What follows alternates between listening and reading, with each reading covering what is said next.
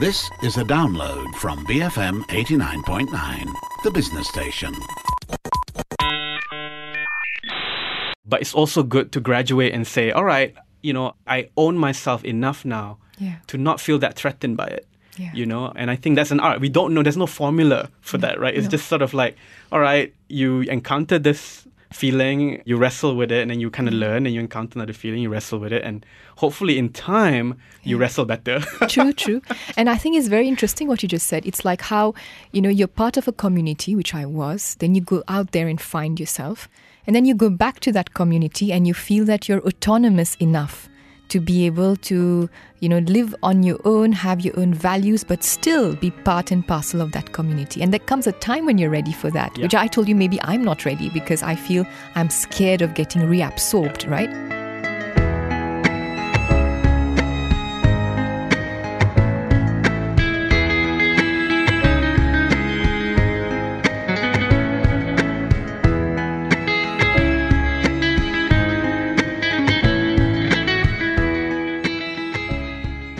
Hi, I'm Ahmad Fuad Rahmat. Welcome to Night School, the show that explores theories, concepts, and society.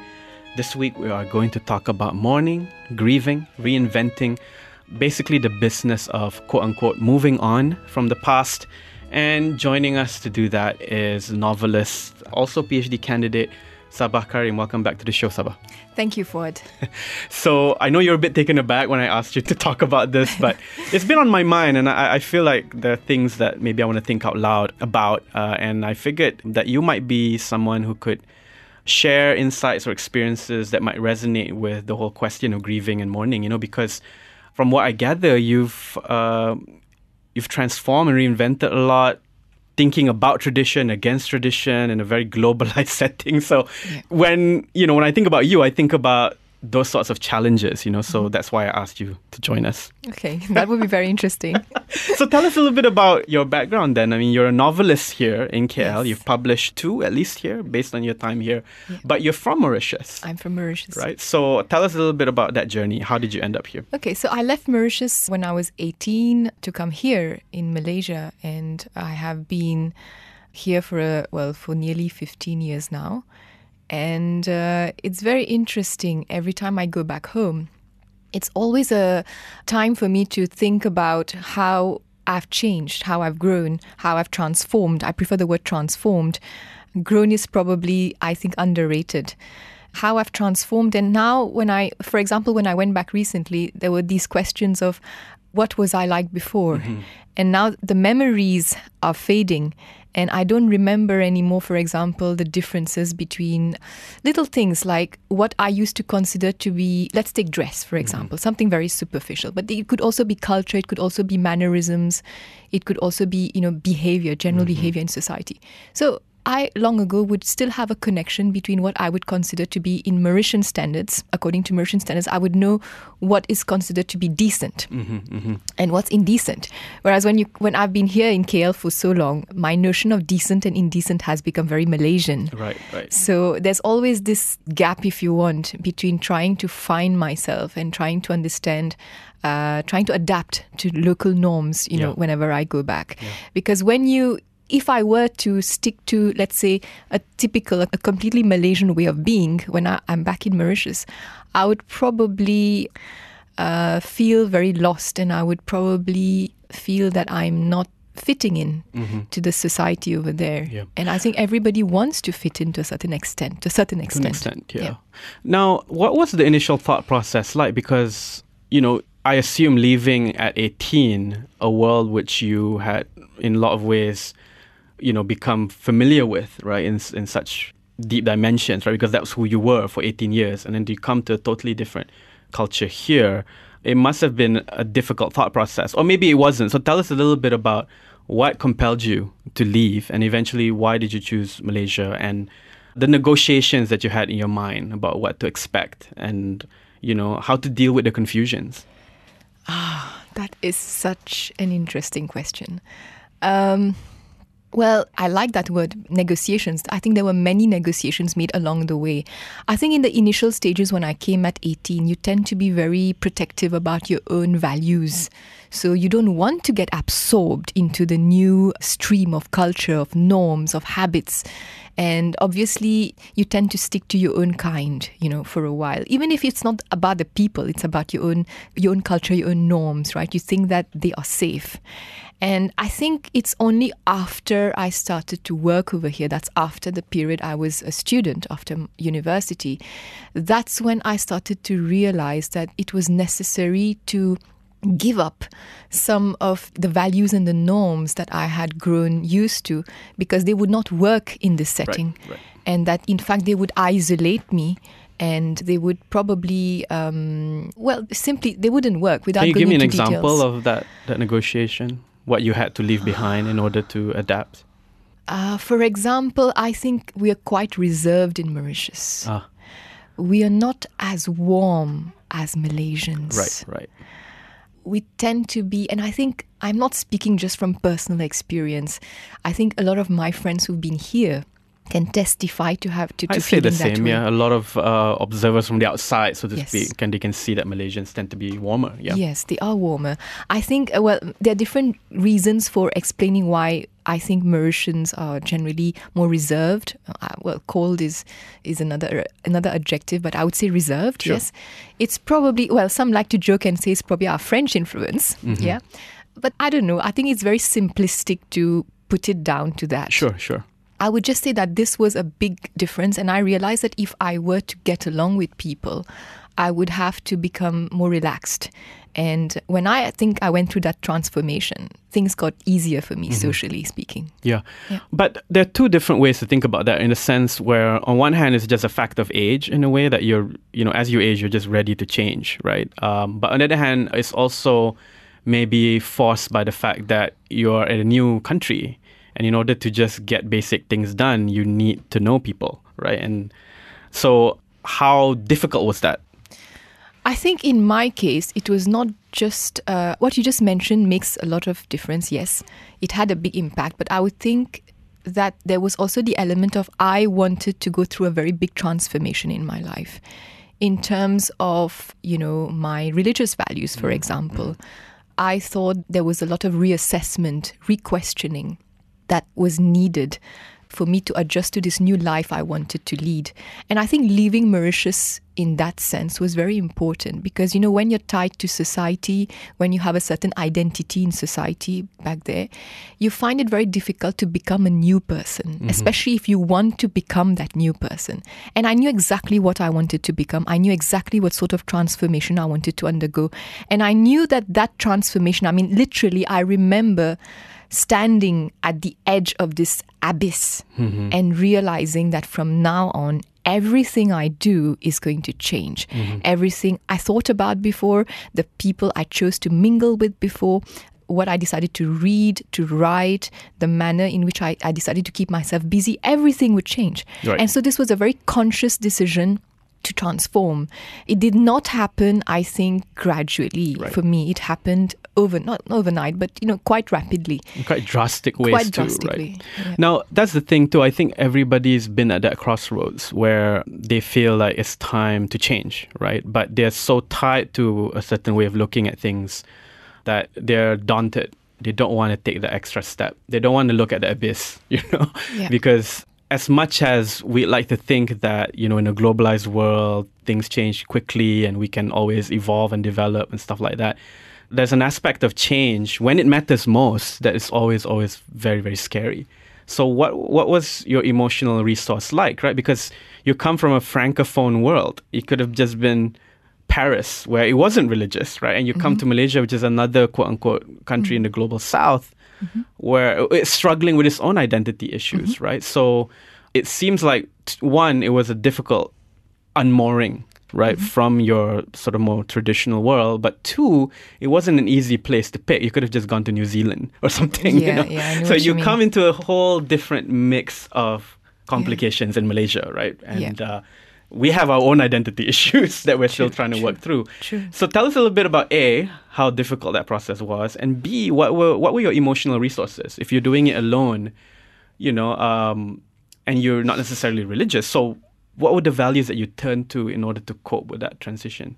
I think during my transformation, being in Malaysia was very far from being a problem, because I was faced with those pertinent questions, let's say those Muslim questions about eating, drinking, about entertainment, about all these, very hot topics, right? Yeah, especially Which as a were teenager too. Yes, Those were yes. the things that mattered. Yeah. And these were dealt with by the media, and you were forced to confront them. Whereas in Mauritius, where we're a minority, right, as a Muslim population, we didn't have to have these questions in our face. So when I was here, the great thing was I had to face these questions, and I had to do my own research to find my own answers, which is what at first got me closer to religion, and after all the questioning got me further away. Right. And I think, therefore, being here was more of a boon rather than a handicap. Right.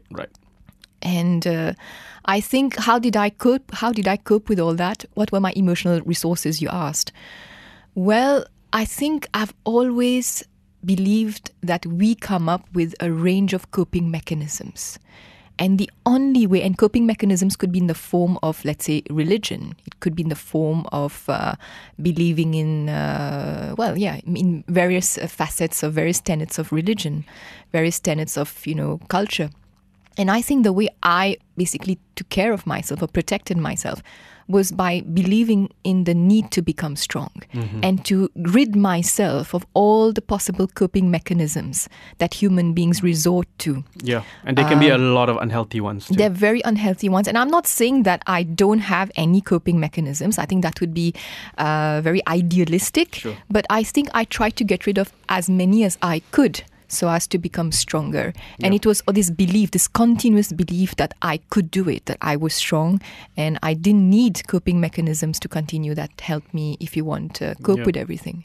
In that sense, you're quite lucky in that, by now I'm 36 and you have seen enough friends. I think most people have encountered enough people in their lives where the transformation they want to make either doesn't work, or they feel a lot more isolated, or they feel lost, because, it's a very violent process when you actually say, I don't want my old self and I want to create a new self, right? I want new ideals. I want a new way of looking at the world. And it's a nice thought because you're so suffocated by your old self that anything other than that sounds like appealing, right? But when you actually start walking into that abyss, you realize, there are lots of new questions I don't have answers to.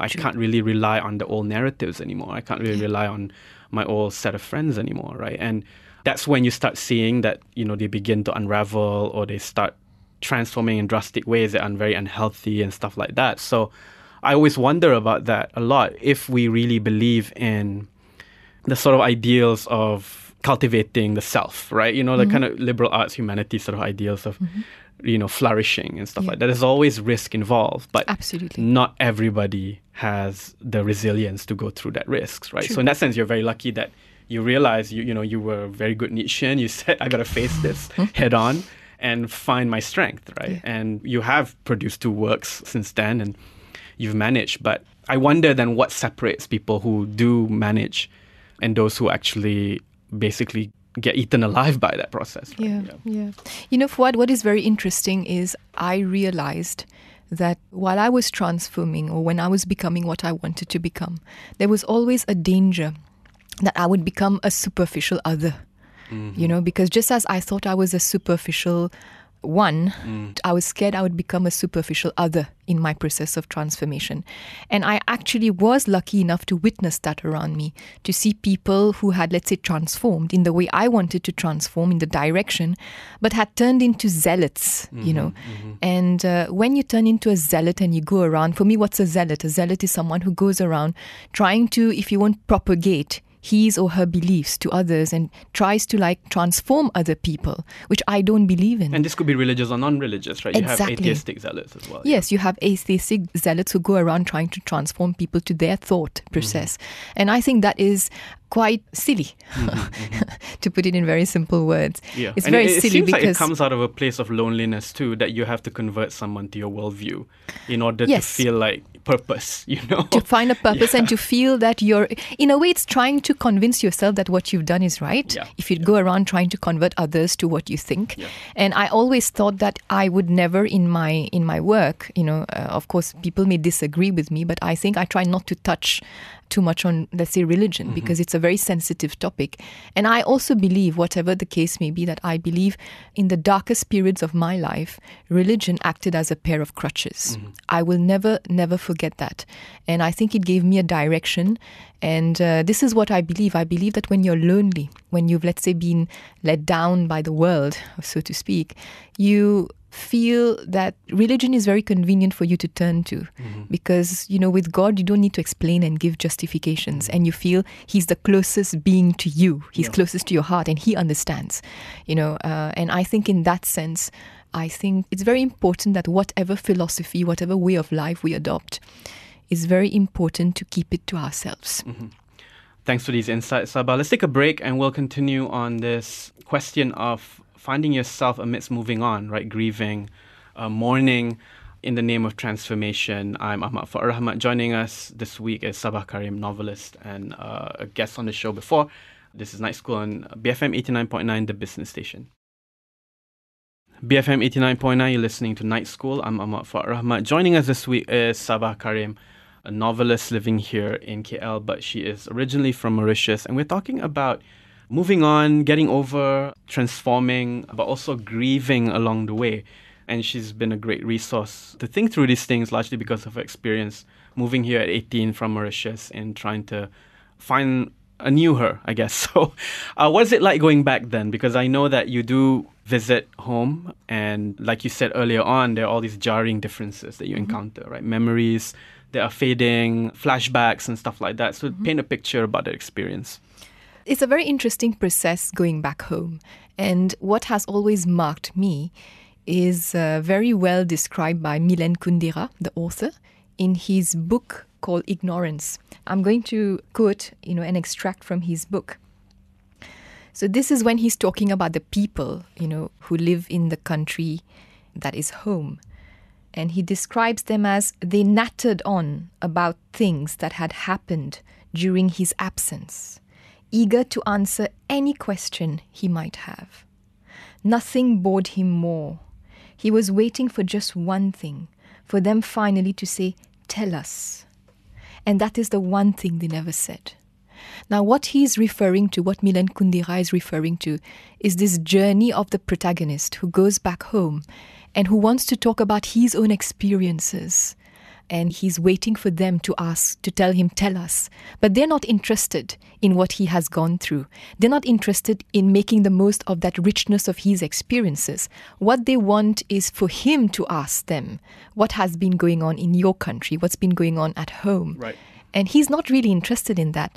So the whole journey is about how this person feels that he has lost those years, let's say 20 years that he has been abroad, because no one's really concerned with that. And if he were to go back home, people would not expect him to have transformed. Yeah. People would expect him to conform to their own traditions, their norms, and he would feel as if they haven't moved. And that is the worst part of the journey of going back. Yeah. And that's something I have always experienced, not just vis-a-vis relatives, but also friends and the people that you meet over there. Yeah.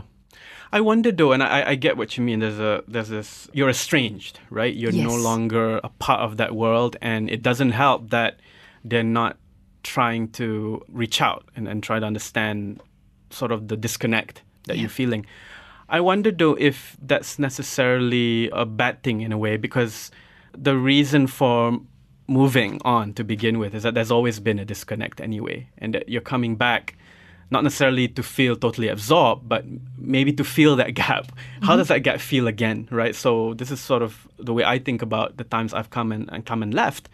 At some point I realized, well, they're not going to necessarily know the things I've gone through, but I do sense that given the gap that still exists, the gap doesn't feel the same anymore. I can feel the gap, the sort of void, quote unquote, in a different way. In a way, I appreciate it more, right? Because that reminds me of the journey I've had to carve, for example, right? True. Yeah. And you know what? I think I totally understand what you're saying. But my fear, when I feel that gap, which helps, let's say, in writing, because you feel disconnected from society, it really helps in writing, But, my fear is that if I stay too long there, I'm going to get absorbed back in. Mm-hmm. And I'm going to lose everything that I ever got by being abroad for so long. And that's a fear which I've been very cognizant of every time I have gone back. Because if you get reabsorbed into the stream of things over there back home, then you will not be able to enjoy. There's a French word called se dépayser, which means to feel out of place, to feel estranged. Mm-hmm. But I like that word, dépayser, because pays means country, and dépayser means you mean to decountrified sort of thing. Right. And I feel that losing that would mean that all the effort I have put in to be a different person, to adjust to different cultures. Especially you have to remember that I think in Malaysia, I'm exposed to more diversity in terms of people and all that. We're not just talking of Malaysians coming in and out. Of course. It's very cosmopolitan. Yes, Yeah. and I think compared to Mauritius, it is relatively more cosmopolitan. So I'm always afraid of leaving that behind, of losing that. And it would definitely affect, I think, the breadth in which I operate when I'm writing. Yeah, I appreciate that too, because I think, like you said, that the alienation is a source of creativity. It is. And not necessarily artistic creativity, but even forcing someone to redefine their values. Yeah. Like what is it are you about, right? If you're not at home here and you're not at home there, you're just not at home, then this is a chance for you to think about who you really are, right? I think that's a really good, productive moment for people to kind of encounter. But at what point does it become misanthropic? At what point does community therefore then just become a threat, right? Because I'm worried about that, because as much as alienation is interesting, and I think it is in a lot of ways, right? And then we can graduate to questions about like, okay, how do you articulate this well? How do you articulate this poorly, right? Which is interesting to me. But as much as that discussion is very, very fascinating, I'm very worried about how at times it can just be very anti-community or very, very like misanthropic, right? Yes. And then that makes it hard to form bonds, that makes it hard to form connections, and then you have a different set of problems there, right? True. I think the first reaction or response I had when I started reading Nietzsche, and I noticed this in absolutely everyone I know who was absorbed by Nietzsche's works, is that we've all gone through our period of misanthropy. All of us. Of course. And it's amazing how it isolates you, how it breaks all bonds you have with society, where you really feel that you're powerful just being on your own. And then afterwards comes the depression, where you realize that you need to have people around you. And then you start, let's say, getting reabsorbed very slowly into society, where you keep a friend or two friends and you think you're self-sufficient. And then you realize that's not enough. You need more. Yes. You need superficial friends, and you need deep friends, and you need friends for coffee and all of that. And I think I've come to a point now where I feel, again, it's important to evolve from Nietzsche as well. Remember, Exactly. Nietzsche said that he doesn't want little followers. He wanted people to become autonomous. I think there comes a point where you reach, let's say I don't like the word equilibrium and balance, but let me say it. There's a balance that you must, sort of insert in your life, where I think I reached mine, where I realized that a lot of what Nietzsche preaches is really about protecting yourself from hurt. And I think that it is also important to make sure that you don't shy away from taking risks. Yeah. Because relationships, friends or otherwise, friends, love, whatever, they're all about exposing yourself to the risk of getting hurt. Mm-hmm. And a lot of people like Nietzsche, who want to be strong all the time, would have done, if you want, the ideal thing of isolating them from society, from relationships, just so as not to get hurt. Yeah. And I think living like that, and although they claim to have done the strong thing, I think it's weak. Because I think it's cowardly to defend yourself, because I think the best emotion, personal thought, the best emotion one can experience in life is falling in love. And I think if you were to, isolate yourself, insulate yourself from all that, you'll be losing out on a lot that is valuable in life. Yeah, and it's always about what sorts of pains are worth it, quote unquote, right? Because and this is the Nietzschean insight that I gather, there's always going to be pain, but not all Yes. pain is suffering necessarily, or maybe not all Absolutely. suffering is senseless, right? So the question is, in the choices we make, given that we can't avoid frustration and disappointment and hurt, Yeah. how do we think about that journey in such a way that we choose ultimately the labors of love, right? What is worth suffering for, Yeah. right? Yeah. Yeah, that's right.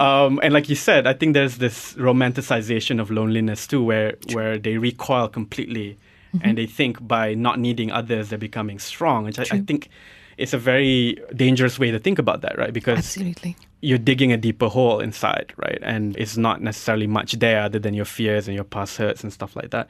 One of the things that's helped me a lot in appreciating all this is really aging, you know, because I feel that, first of all, relatives, friends, or people around you, or their parents, they're getting more ill, or they're passing on. Yeah. And then you confront these moments of, you know, the temporariness of things, not just, you know, people, but just your existence in general. And you start thinking about what are the choices that you make, that you need to make in order to make the most out of the time you have, right? And how do you do it in such a way that is not bound by fear, right? Because it's easy to panic and go to those crutches. It's easy to True. panic and go to those easy answers, right? Yeah. But now you're at a crossroads where you go, all right, these are vulnerabilities I've never encountered, Yeah. but I don't want to panic. Yeah. Right? Yeah, I true. want to make the right decision in such a way that I'm fair to myself too, right? Yeah. And again, it goes back to what are the values and resources that you've made. So by that time, hopefully you've learned a few things Yes, that you yes. can therefore make Yeah. the right calls, right? True, true. I think it is Jean-Jacques Rousseau who spoke about how some of us claim that we're not scared of death, right? And he said that's a big lie. He said everyone is apprehensive of Yes. death. And I think even those of us who don't resort to coping mechanisms to face death or to understand death still feel that fear, that apprehension. And I think we have the same feelings as everybody else, where when we are faced with a parent or a loved one who's not well, we do understand what the repercussions are of dying, of Yeah. death. And you know, speaking of this, I remember when I first started my process of transformation, I was questioning rites and rituals in my society, in my community, where I remember the death of a young girl, and she died, out of a condition, a disease that she was suffering from. And I remember everybody who was there involved in the rites and rituals in that ceremony, the funeral, was more interested in whether it was right to uncover her face, whether one could look at her face or not. And everyone was curious. You know, everybody's curious about looking at the face for some reason. And everybody got carried away by that question as Right. to who said what about whether it's allowed or Right, not, right. that the whole process of mourning was actually lost. And Yeah. this was a death which had affected a lot of people, of course. And I remember at that time frowning upon, rites and rituals because they took away, if you want, the truth or the beauty or the real essence of dying. And today I feel somewhat differently about that because I've also acquainted myself with, societies where there are virtually no rites and rituals for Yeah. mourning, for the funeral process. And I realize what they complain about is that they don't know how to deal with death, so that they suffer more in the process. That is basically mourning, grieving process is longer, it's more tedious. And when people go to these processions, to these ceremonies of death, they don't know how to behave. Yeah, yeah. And so I think, again, it is important not to get carried away if one is going through any process of transformation, in the sense of don't reject everything that you were. Yeah. Because what you were, what I was, Fuad, was also very, very important. And I do not wish ever to deny the beauty that existed, or that exists rather, in those system-based environments Of course. that helped one cope better with, loss, with death, with loss of every type. Yeah. What happens with loss is that you lose a person or an ideal or a place that was really definitive for who you are. So when you're mourning somebody who's passed, you're really mourning a part of you that used to be defined by that person or used to be reached by that person, right? So this is where, like you said, a lot of those quote-unquote rituals, the basic insight they have, despite all their problems, is that grieving is better with others. Yes, That's a basic true. claim that they have, which Yeah. I think does wonders. Absolutely. Then for those who have to really grieve alone, and there's nothing more crippling than that, the fact Yeah. that you've really lost this person who was so valuable to who you are. True. And you no longer recognize yourself, but you have to walk that journey alone. It's very, very devastating. And I know people who've managed, but oftentimes at a cost. They never come out as robust as before or as the same, True. So I think you're right. That insight that you have is about the art of rejecting, right? We can't, there's this sort of like panic, scrambling rejection of the past, which I think is good to feel at a certain age, but it's good to get over too. You can't apply that same energy to all different things, right? Because maybe you need it at that time to salvage a part of you that you really feel is at threat. And there's a reality to that, right? Because community has an ugly side. It makes you conform. It forces you into certain molds that you don't want. Yeah. But it's also good to graduate and say, all right, I own myself enough now to not feel that threatened by it. Yeah. And I think that's an art. We don't know. There's no formula for that, right? It's just sort of like, all right, you encounter this feeling, you wrestle with it, and then you kind of learn, and you encounter another feeling, you wrestle with it, and hopefully in time you wrestle better. True. And I think it's very interesting what you just said. It's like how, you're part of a community, which I was, then you go out there and find yourself, and then you go back to that community and you feel that you're autonomous enough to be able to, live on your own, have your own values, but still be part and parcel of that community. And there comes a time when you're ready for that, which I told you maybe I'm not ready because I feel I'm scared of getting reabsorbed, right? Now, this reminds me of Siddhartha by Hermann Hesse. Siddhartha, the journey of this man, this boy, this Brahmin boy, who left his home. I mean, he was perfect in his studies, in learning the rites and rituals, in learning how to be a perfect priest, right? He left home and he went out there. And if you remember, he went through all sorts of adventures and misadventures where he entered into various business transactions. He lived with a prostitute for a long time. He had a child with her. He had to learn how to manage the child. And finally, after that long journey of life, he actually went back home. And that is what I think is probably a very good summary of what we have just been talking about. That story, that journey of life. And I think it's maybe important. I would not say, again, I don't believe in forcing any solutions to life, to the existence of other people, but I think that's probably a very good way of getting to know oneself. And then of being ready enough then to go back to one's past, to go back to one's home. No, I think that's really well put in that the whole point is to feel at home. Not at a literal home, but with yourself. Home with yourself. Absolutely. Not necessarily getting into apologetics for culture or whatever. But so that means there's still a chance I might stay in Malaysia.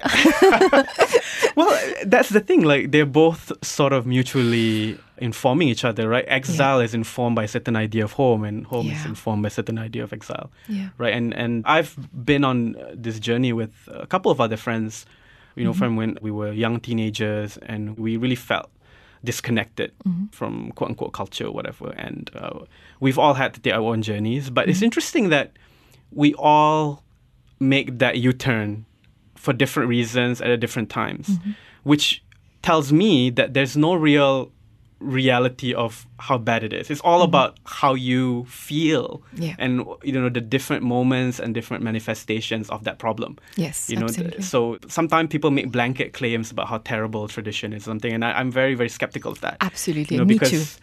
It's all about how you had to make those divorces, and you're really negotiating with the way you left rather than that world itself, True. And I think there is a lot of one does not realize that we are exposed to a lot of literature that is anti-communal. And we tend to get carried away by this notion of celebrating the individual life or individualism. And it's only when we start exposing ourselves to literature, if you want, I wouldn't say Asian literature, that sounds like blanket as well. But I would say when we start looking at the other side of the argument, or when we grow up, when we mature, that's when we, I think, realize that we have to look at both sides of the coin. We're agreeing a lot, and that's great, but I'm trying to figure out our differences. A counterpoint as well. No, in that, I wonder if this is like just another long-winded conservative excuse to come back home. You know what I mean? Like, because I think there's something good about the critique of power that got the whole journey to begin with, right? Because there's hierarchies there that are random, and there are people who abuse those hierarchies. And that's the instinct that made us want to leave. It's actually very loyal to that problem, right? This is a problem. I don't want a part of it, and I want to create myself. I think there's something very powerful about that. Yeah. So I do want to problematize coming home too, in a sense. Well, I'm perfectly fine, and I totally understand you, but this is what I have to say to you. Do you remember at the beginning of this session, we talked about how I think there's certain coping mechanisms we should keep? Yes.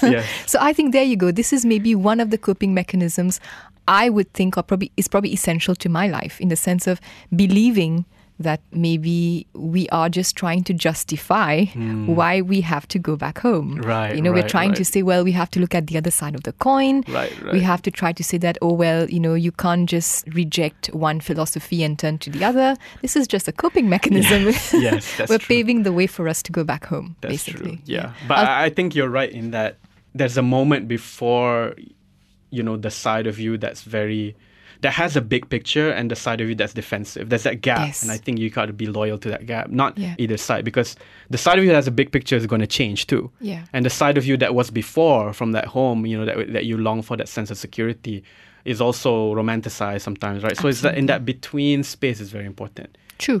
That we don't just jump on one side or the other very fast. But we have to wrap up now. It's always a pleasure, Sabah, just talking to you about these things. Same here, Fuad. We'll have you over again for another Thank you discussion. very much. But tell us a bit about what you're working on. Maybe there's projects that we can Google or look up to know more about your work. So I have just a story I wrote recently called Plan Vert, was recently launched at the Commonwealth Summit in London, and it is part of an anthology of stories from all the Commonwealth islands in the world.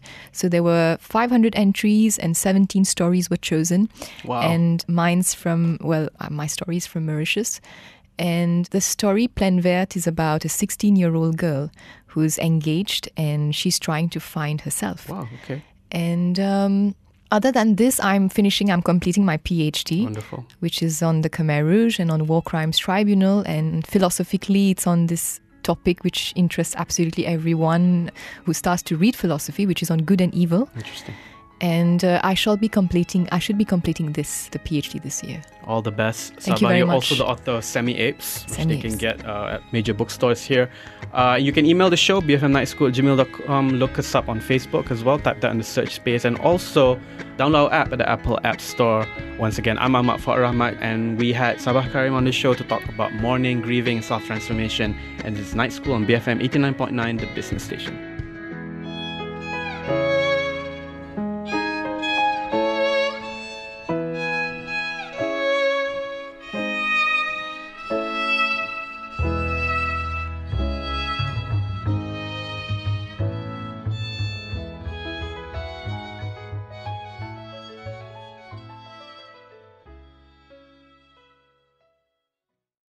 Thank you for listening to this podcast. To find more great interviews, go to bfm.my or find us on iTunes. BFM 89.9, the business station.